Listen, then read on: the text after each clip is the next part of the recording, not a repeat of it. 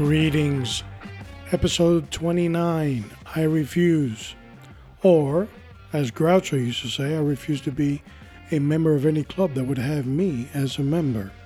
What are we going to talk about today? All these groups that are out there in law enforcement. Some of them are specific in nature, maybe like the Narcotics Association or a fingerprint technician group. But some deal in ethnic backgrounds. What's the purpose of that? Is it to move a specific agenda? Does it have a good intent or bad intent? Do they just throw parties? What in the world are these groups all about? Well, we're going to look at that and much, much more today on L Police Radio.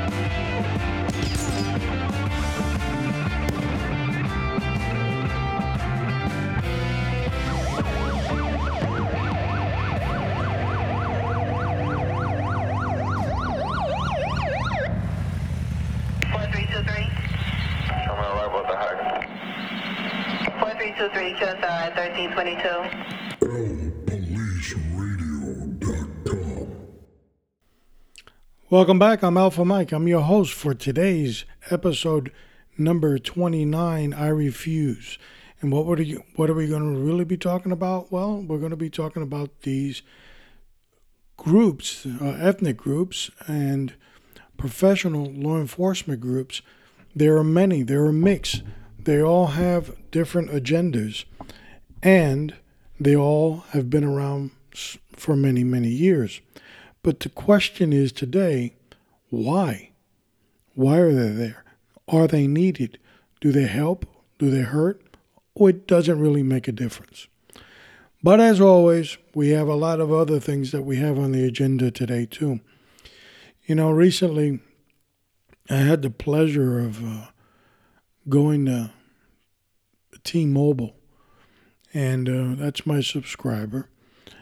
And I went there for a specific issue with I couldn't get in my account and all this other baloney, but you call the 1-800 number, but we can't do it. But if you go to a store and all that, what? You know, I think in the advances of technology, we get stupider and worse as we go along.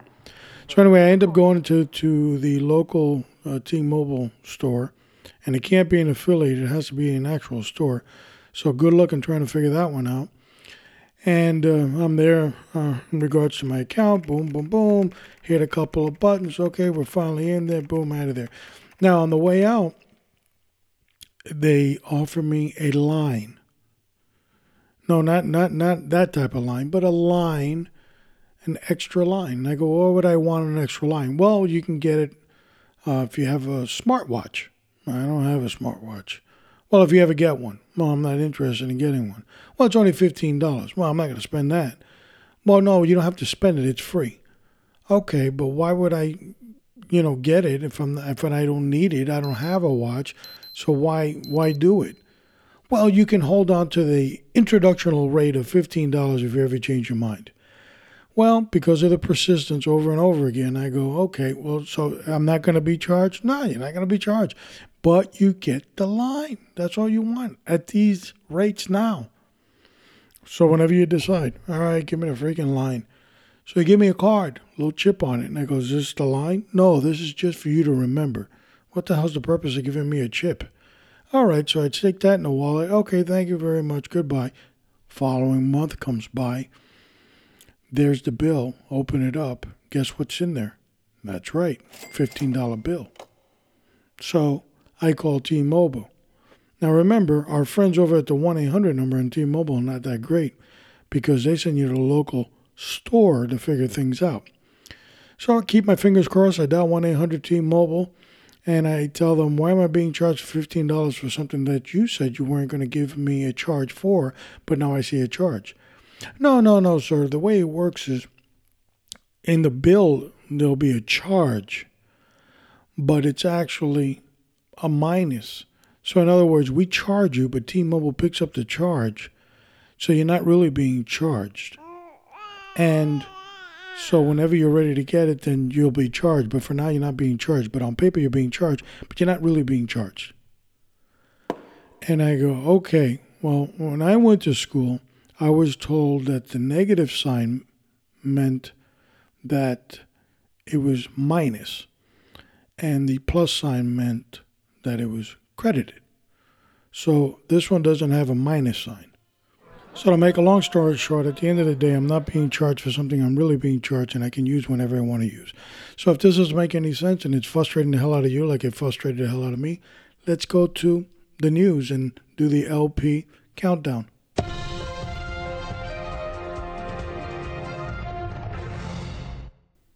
Didn't that sound like a Groucho Marx? If you ever saw Groucho Marx, one of his joke lines. Sure did to me, but that T-Mobile thing was frustrating. But our first story, and of course our friend over at New York City, Mayor Big Bird, always, never disappoints us with some foolishness as usual. City of New York City plans to spend $1.1 billion to house homeless people in commercial hotels over the next 3 years, officials said Tuesday, while the de Blasio administration has to rely on one last-minute emergency-based system for booking hotel systems. The controversial practice was only recently formalized into a 3-year contract totaling $364 million a year, folks. Those costs will include a range of support services for family housed in units which often lack kitchens, including purchases of refrigerated microwaves. Our spending on hotels is absolutely alarming, and it's one reason we have the Department of Homeless Services on our budget watch list, Controller Scott Stingler said about the contract. This is another example of the lunatic left, constantly out there trying to ruin America one city at a time, said. 2. The wizards over at Uber, trying to get their car system in place, found out it doesn't work necessarily the way they wanted. San Francisco Uber robotic vehicle project was not living up to expectations months before self-driven cars operated by companies struck and killed a woman in Temple, Arizona. The car were having trouble driving through construction zones next to tall vehicles like big rigs, and Uber human driver had to navigate through these situations. Waymo, formerly the self-driven car project of Google, said that in its test in roads in California last year, the car went an average of nearly 5,600 miles before it had issues. But according to the goofs over at Uber, they're struggling to get 13 miles. This is another thing, and we're going to have a podcast about this in the upcoming months. The wacky leftist billionaire enterprises such as Twitter, Google, Facebook, Amazon, Uber, all these wackos, why are they trying to control everything? I don't know. Guess we'll find out later. 3. And our last story on L Police Radio countdown list here is NYPD officers save suicidal man from bridge. And it's not much really a big news item or big ticket item, but I will be posting this on lpoliceradio.com. And basically it's a young man who's a 31-year-old man tried to jump off a bridge, and he is rescued by an NYPD emergency service officer by the name of Sanchez, which kind of grabs the guy. I guess he caught him off guard, yanks him towards him, and he had something around his neck. So he went in unconscious, and as a result of that, they performed CPR. But they basically saved the guy's life. But again, it's not necessarily the story aspect, but in police work and law enforcement, usually any type of news is negative. We wanted to post something heroic that one of the good guys is doing. So that'll be on lpoliceradio.com on our show notes as well. So let's move on to the main ingredient now.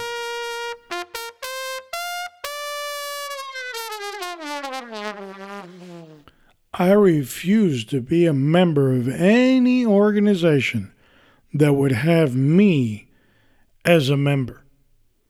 Famous quote/joke from the legendary Groucho Marx, comedian. I was listening to some of his routines just prior to doing this show on YouTube.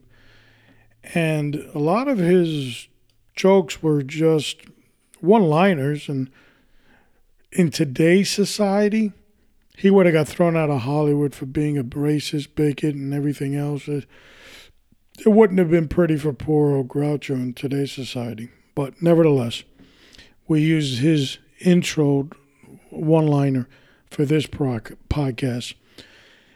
There are so many organizations out there in law enforcement, a lot of them positive, a lot of them have different agendas. Like any group in any society, there are good and bad of everything. The majority of them are, of course, 501s, and they're nonprofit. They usually have a specific purpose. Sometimes they run grants, sometimes they do contribution to an array of things from children to families of lost officers and so forth. So there's a lot of good out of this. There's not necessarily negative, and that's not the tone that I'm trying to place here. But when we came up with the name of this specific episode, it is I Refuse. Well, there's two types of individuals: those that will join a specific group for a specific purpose or self-serving purpose, or those that believe in the effort of the group and therefore they're going to basically assist the group in their efforts. There are two. Now, the latter one is usually the one that people hide behind. The first one, usually they kind of mask that as they enter and become a part of the organization. Now, there are specifically what we want to concentrate on here, because there are many law enforcement groups from, as I said, Narcotics Association to homicide officers to mounted police. There are all kinds of groups, some specific in nature within the framework of what they do in law enforcement, and some are on the lines of ethnicity, such as Italian American law enforcement groups or Irish law enforcement groups, Black, Hispanic, Asian. The list continues. The list goes on. Polish, and we'll post those and list those on our show notes for El Police Radio on episode number 29, so you can see a list of them. But some groups, and I'm not picking on any specific group or race, kind of have a reason for forming their groups. Some of these groups go back to the early or mid-40s. They've been around a long time. They just weren't hatched the other day. And they've mortified into other things. Some groups control specific agencies through their associations. The rank and file are the same as the group. Therefore, they control a large entity of that organization or that department. And so they run a lot of behind-the-scenes issues as well. Some of these groups are very political, but not in the sense of what you might think political is. There are political agendas that they are looking for. But most of these groups deal within the ethnicity of their race. Some promote understanding of their race through their cultural benefit of their own group. So they want to instill they want to become a liaison between their group, community, and law enforcement. Some, on the other hand, want to bring their traditions of their group to law enforcement. So whatever avenue you look at these groups, by and large, all of them, the vast majority of them, better said, are peaceful, great groups with a tremendous purpose for them. But we live in a society that is so touchy-feely. Sometimes if you say that you're a part of one of these groups, you might offend a whole different segment out there. There's also been evidence, and I know this firsthand, that some governments have created these groups to offset an actual group forming and becoming a problem for that government. What the hell did he just say? Well, it's easy. So let's say we're talking about the blue people. So I know that the blue people are more and more of a population in my given geographical area, city, county, town, whatever it is. So I know I have a couple of blue officers in a department, and I'm not really looking forward to having half the department become blue. So what I'll do is I'll have these blue officers create an association. The department will align themselves behind that blue group, so it gives a perception that there is trust between the agency and the government and the blues, and therefore they're promoting blue things, but keeping the census or the population of blue not in the ranks. I've seen that. I know it exists.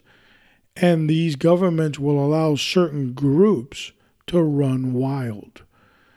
Not in the sense of a bad way, but they can pretty much do whatever they want, pick where they want to work within the agency as long as they control the blue group. Some people promote their groups for the betterment of their community. So we have a lot of theories. So we're not trying to pin one or the other. What we are doing is concentrating on why do these groups exist and should they? You know, in my career, I saw a lot of people get promoted that you had to scratch your head and you really had to come to your senses and say, what in the hell just happened?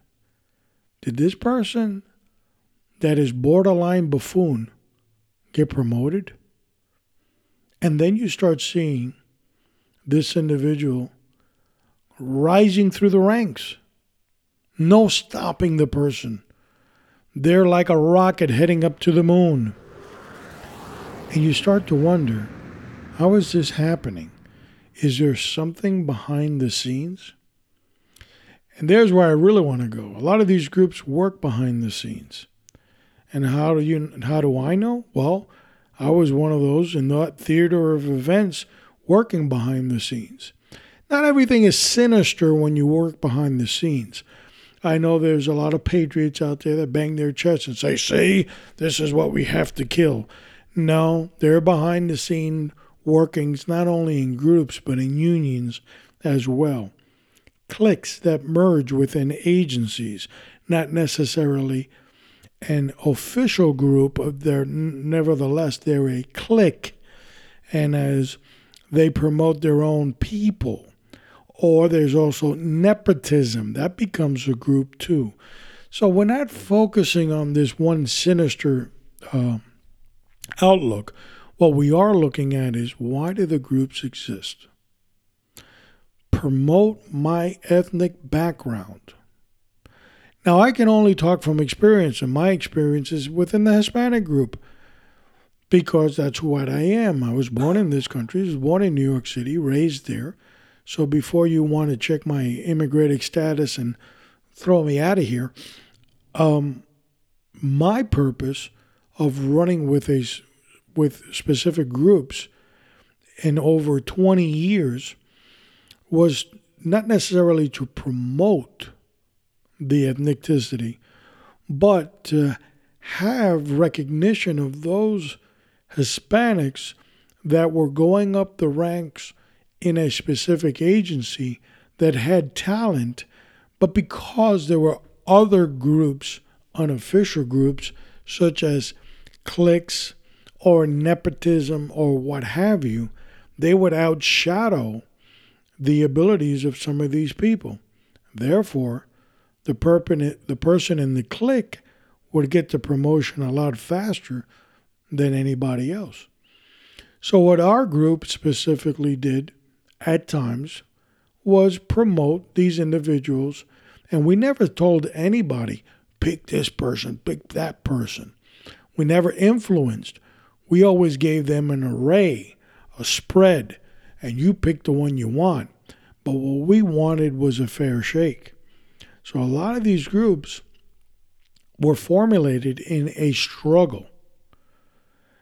And all of them had struggles. When you think of these groups, don't think about specifically today's society. Go back to the foundation of these groups. Some of them as late as 1940, after the war. Why did these groups formalize? Well, they thought that in rank they had numbers and that provided them the power. It's not like that today, although there are a lot of groups that they promote their ethnicity through parties. And what they'd have is a general party every year. Everybody buys a ticket, and they kind of have, in my experience, salsa night. And that's what the group is known for. But behind the scenes, these groups are something else. So how does this all mix into law enforcement and its administrations? Well, as I took my journey through these groups, I always ran into one or two things that were very curious to me, that during that time I was in there, I couldn't understand some of the mindset. I would see things that just didn't make sense to me because I was holding the law enforcement umbrella. But some of these other individuals were holding another umbrella, not necessarily the law enforcement one. So it became confusing to me. One such group that was focused out west of the United States, I remember one general meeting packed to the rim with over 500 people, delegates from all over the country. And we were from Florida and specifically Miami. And an individual from another geographical area in the United States that was a delegate also rose in opposition to our group because we were getting an executive position. We had, of course, there was going to be an election for it, but they didn't like how we just were thrown into that election delegate runoff. And it was done because the organization wanted to spread out a little bit of the wealth all around the country. So the individual rose in opposition and referred to us as those people. That's right, folks. Within the Hispanic community, you might be shocked to learn there is racism amongst ourselves. What is the bounds and the glue that holds Hispanics together? A common language, not necessarily nationality of country. You're not a nationalist. You fly your own flag. What makes you bonded together is basically because you have a common denominator, which is language. Some other groups, religion is what binds them. Some other groups, it's color. Some, of course, rally around the nationality. So there are different types of groups. But for the Hispanics, more or less, well, a binding issue is our language. We speak, other than English, Spanish. And that is associated with over 26 countries in Latin America and of course Spain as well, which is the motherland. So that binds us, but we're not all created equal. We all look differently. Hispanics being one of those cultural countries, Spain, that were dominated by the Moors, which were Arabic in nature for 700 years. So there was a lot of culture blended in Spain, and as a result of that, the official language, which is not really Spanish. Spanish is really a dialect of those cultures all mixed into one. And I'm not going to bore you with that history lesson. But when you now focus on Hispanics in Central America, South America, the Caribbean, it starts to get a little more foggy. People don't look the same. People don't talk the same. And some of their Spanishes are different from some others. Some things you say are totally different in some other Hispanic countries. So when our friend rose in opposition and said those people, well, he was referring to a new group of individuals that were being introduced into the totality of the group itself. And that was primarily Cuban Americans, especially from Miami. So our fame on that day was you people.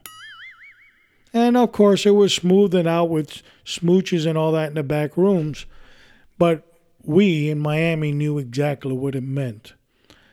And I'm not going to bore you with the details, but things were done, people were moved, people left, and other things were created as a result to what we tasted that day.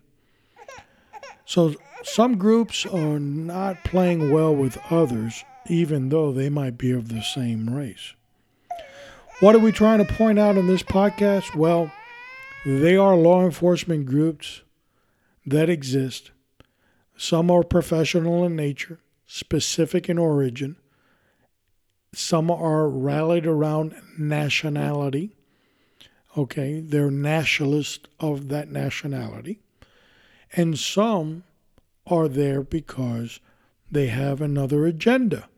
So they'll hide behind a specific theme, but they're actually working behind the scenes for a self-serving position, or a higher calling has told them to take the throne here, and usually it's governments. Remember, we talked about the blue people. So when you deal with these groups, and they've really gone down in numbers, people are not as hospitable as they once were. But I'm going back to my original story about the rising in opposition of our group.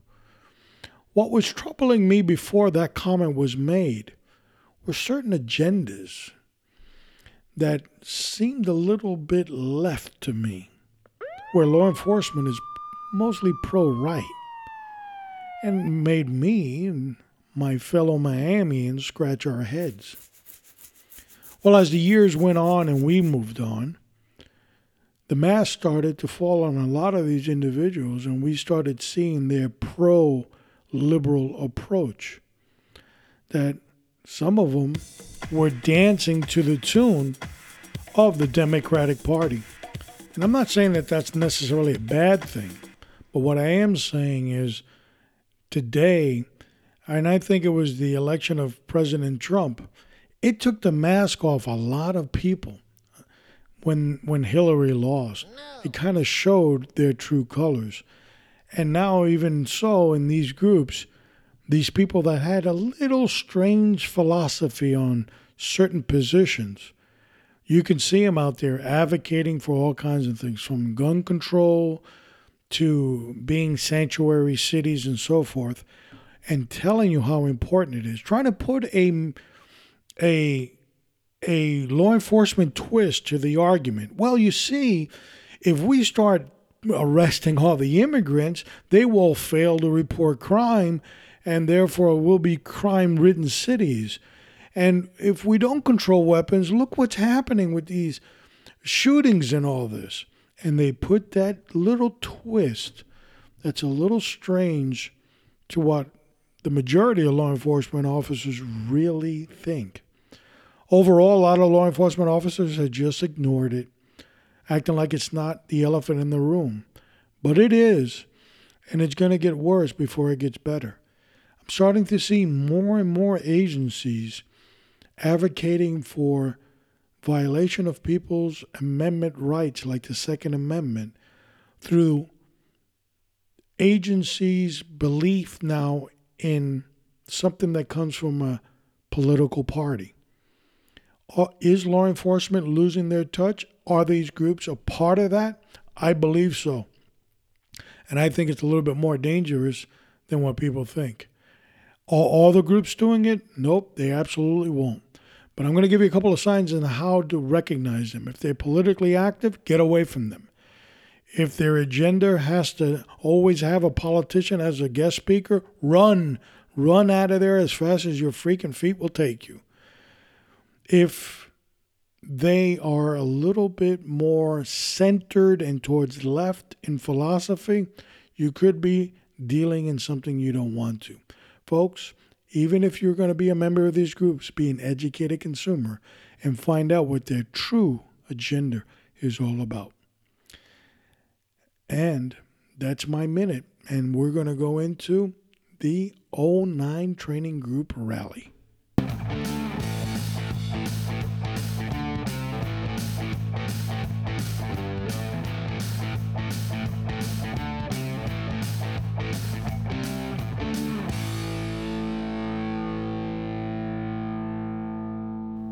Suicide and suicide prevention. Of course, when I went through the academy, suicide prevention was nothing more than a pamphlet. Basically told you things to look forward to in your law enforcement career and how to look out for certain signs. It has now become more of a science, more of a demand, more of a liability, especially for law enforcement agencies. Suicide has no prejudice. It does not look based on race and does not look based on sex or ethnicity. It basically engulfs anybody, anytime, anywhere. But there are certain signs. Now, when I had the pleasure of teaching of this specific topic to law enforcement officers, many of them believed if somebody truly wants to kill themselves, there's nothing you can do. Right there, you've just defeated yourself in a concept that you're basically saying, does not matter what I say or what I do, I can never stop what their mindset is. What you can do is open up their mind. Specifically, we're going to look at a couple of elements that exist in every individual that is suicidal in nature. Two signs, hopelessness and helplessness. They feel helpless. There's nothing they can do. Their situation, they only see it as an end to self, basic suicide, which is translated as a permanent solution to a temporary problem. So they are ready to commit that act. Hopeless in their situations, that's the only thing they see. Helpless as well. They can't get out of whatever their problem is. So they reach out towards the end. Some people are mentally ill and they actually believe that if they kill themselves, they're not really going to die. They're going to punish you. Why? Because you'll cry over their coffin as they lie there dead. They necessarily don't see themselves as being the person in the coffin. Sick, of course, it's called mental illness, and that's why it is dangerous. But most important thing that you have to remember with suicide and suicide prevention, you can be the catalyst to make that stop. How? See something, say something? Well, it's a corny phrase, but it's one that in law enforcement really doesn't exist. Too many law enforcement officers are putting an end to their lives. The numbers have gone down somewhat, but in retirement, they've gone a little bit farther up on the scale than anybody would like. Of course, one person committing the act, a lot of people feel guilty. Could I have done more? So in this training minute, we want to not only recognize helplessness and hopelessness, but recognition and intervention. If you talk to somebody and they're kind of avoiding what the problem is and you feel something's not right, don't be like countless other law enforcement officers that have moved on from their careers in retirement, and know so many that have eaten a bullet and killed themselves because so many failed to report what they felt. That's Alpha Mike in this '09 Training Minute. Now, it's time for the conversation.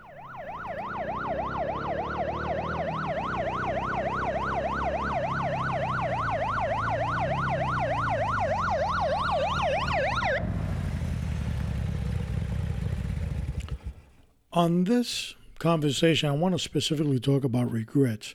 Now, there are many people that are out there that usually say, well, I have no regrets in life. Well, I can assure you, the older you get, the wiser you get, and as a result of that, you can look back at your life and think about things and say, I wish it didn't go down that way, and therefore you have a regret. Regrets are there in the subconscious, created by God, for us to reflect on what we've done or what we were a part of. And it's to give us a chance of redemption. How important is regret in our lives? Well, it builds fabric, it builds fiber, it builds who you are. If you went around life being perfect all the time and you had nothing else to fear, you would be a perfect individual. Unbeknownst to anybody else in the world, you are almost a living God. But since we know that that's all fantasy because we all have imperfections, regret is something that not necessarily does us bad, but it can do us a world of good. If we use regret correctly and we focus on how to do better and what made us regret in the first place, for it not to be repeated, that could be a valuable tool. The most important thing in our reflection of regret is change. Making a 180-degree turn towards change after we've understood our mistakes. And when you make that turn, you have a decision to make. Should I make that turn by myself? Or should I be accompanied by the Most High God? Well, I know that if you make the decision of doing it by yourself, you're almost going to fail. At some point, that journey is going to seem almost impossible, and you may fall. The scripture says, "Cursed is the man that depends on another man." If your dependency is on God, when you make that turn, and you journey with Him, there's no way you can fail. All the road might be bumpy. You might trip, but He is faithful to catch you if you do. And by chance, if you do fall, He will lift you up with such magnificence that you won't even regret that you fell. Yep. So what's up next on El Police Radio? Well, we have episode number 30. We always come up with a list of things. We usually do things like maybe 30 days in advance, which would translate into being about 4 shows in advance. And sometimes they seem like real good concepts. Yeah, we're going to do this. Yeah, we're going to do that. Yeah, we're going to do the other thing. And then we find out, wait a minute, well, I don't have enough material for this or for that or whatever. But episode number 30 is going to be Jail, What Jail? And we're going to be looking at that April 12th. And specifically, what are we going to be talking about? Rikers Island, New York City, and how they are basically going to start closing down jails in Rikers Island. and replacing it with, who knows? That's the purpose of the article. I don't even think that the city of New York knows. But there is some growing event that is occurring with all these closures of jails in different jurisdictions. Why is that? Where in the world did crime disappear to? Is it because of higher sentences? Is it as a result that people are now fearing the law? Are people more prone to doing good than bad? Well, the population has grown. Something doesn't just come up mathematically. If in your jurisdiction they have closed 1 or 2 jails, there should be an expectation where are these criminals going to go? But the census or the inmate reports have decreased, not increased, every year. Where are these people? What's going on? And now, more than ever, our government is talking about prison reform, which is another way of saying open the gate and let them out. So, episode number 30, we're going to look at what is happening to these jails. What jail? And we're going to be talking about where are they going? What are they turning into? Are they selling these properties? Are there gold mines inside these jails? That's right, gold mines inside these jails. Things that can't be reproduced. And a lot of them are going to the wayside, one by one. So that's up on the next El Police Radio. Folks, we always want to keep you informed. Our fight to dissolve the Bolshevik communist left from eroding our criminal justice system as it continues to have its tentacles in our law enforcement agencies, coming up with goofy ideas, policies, and every day getting worse. Has your agency or your jurisdiction where you live, has it been infected by that cancerous cell, better known as liberalism, which is also categorized as a mental disorder? Well, if you want to know more about that criminal enterprise infiltrating law enforcement, then you can come right here, elpoliceradio.com. That's our address. Scroll down, and there you will find us on social networks. Folks, connect to our social networks while they last, because I don't think Facebook has much to go. And we're going to be having a show on that one in the near future. Why is the crazy left attacking their own? Now, before we break away, and it occurred to me, and I know I already did the segment on what's next, I want to talk about not only the next program, April 12th, Jail What Jail. We spoke about that. April 19th, How to Develop School Security. That's coming up. I really didn't talk about it, but we'll leave that one on for the following show. But I want to start headlining one called Libertà, or Liberty. And that will be April 26th. I'll leave you, before we cut off today, this is going to be a straight depiction of how the wacky left thinks. We're going to have a communist socialist explain to you the importance of firearms. What? That's totally contradicting what's happening today. I know it is. I'm going to place it to you on this show, on the Exiting Out, in Spanish. Basically, I'll give you a synopsis, and that's how we're going to end our show, with that Spanish segment, because the speaker only speaks that one language, Spanish. It's a communist socialist, but basically says that the only way that they could have defeated the enemy and gotten what they had was through arms. The same hypocrisy, when they took over, they confiscated everybody's weapon. Sound familiar? Well, it's happened in many nations.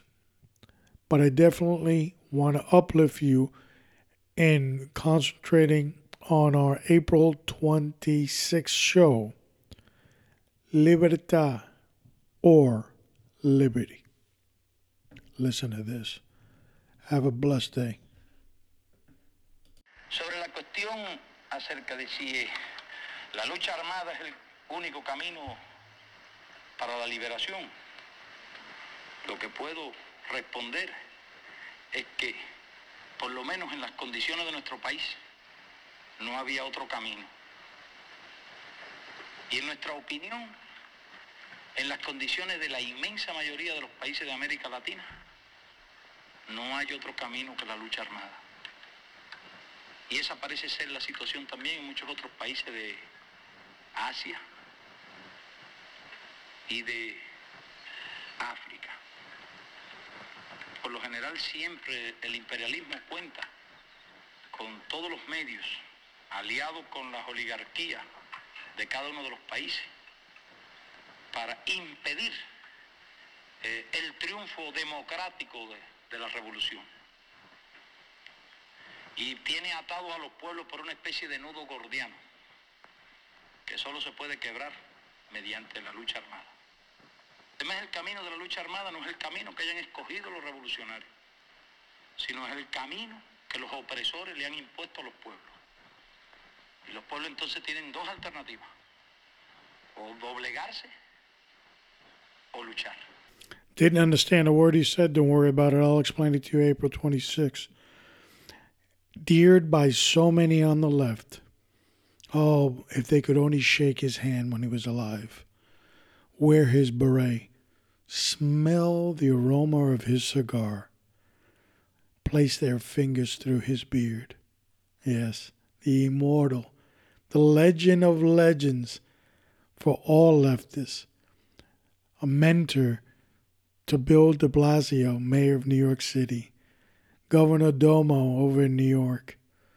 Chuck Schumer, Nancy Pelosi, and the list goes on. Who was he? Fidel Castro. That's right, folks. April 26th. Catch it. I'm out. Let's roll.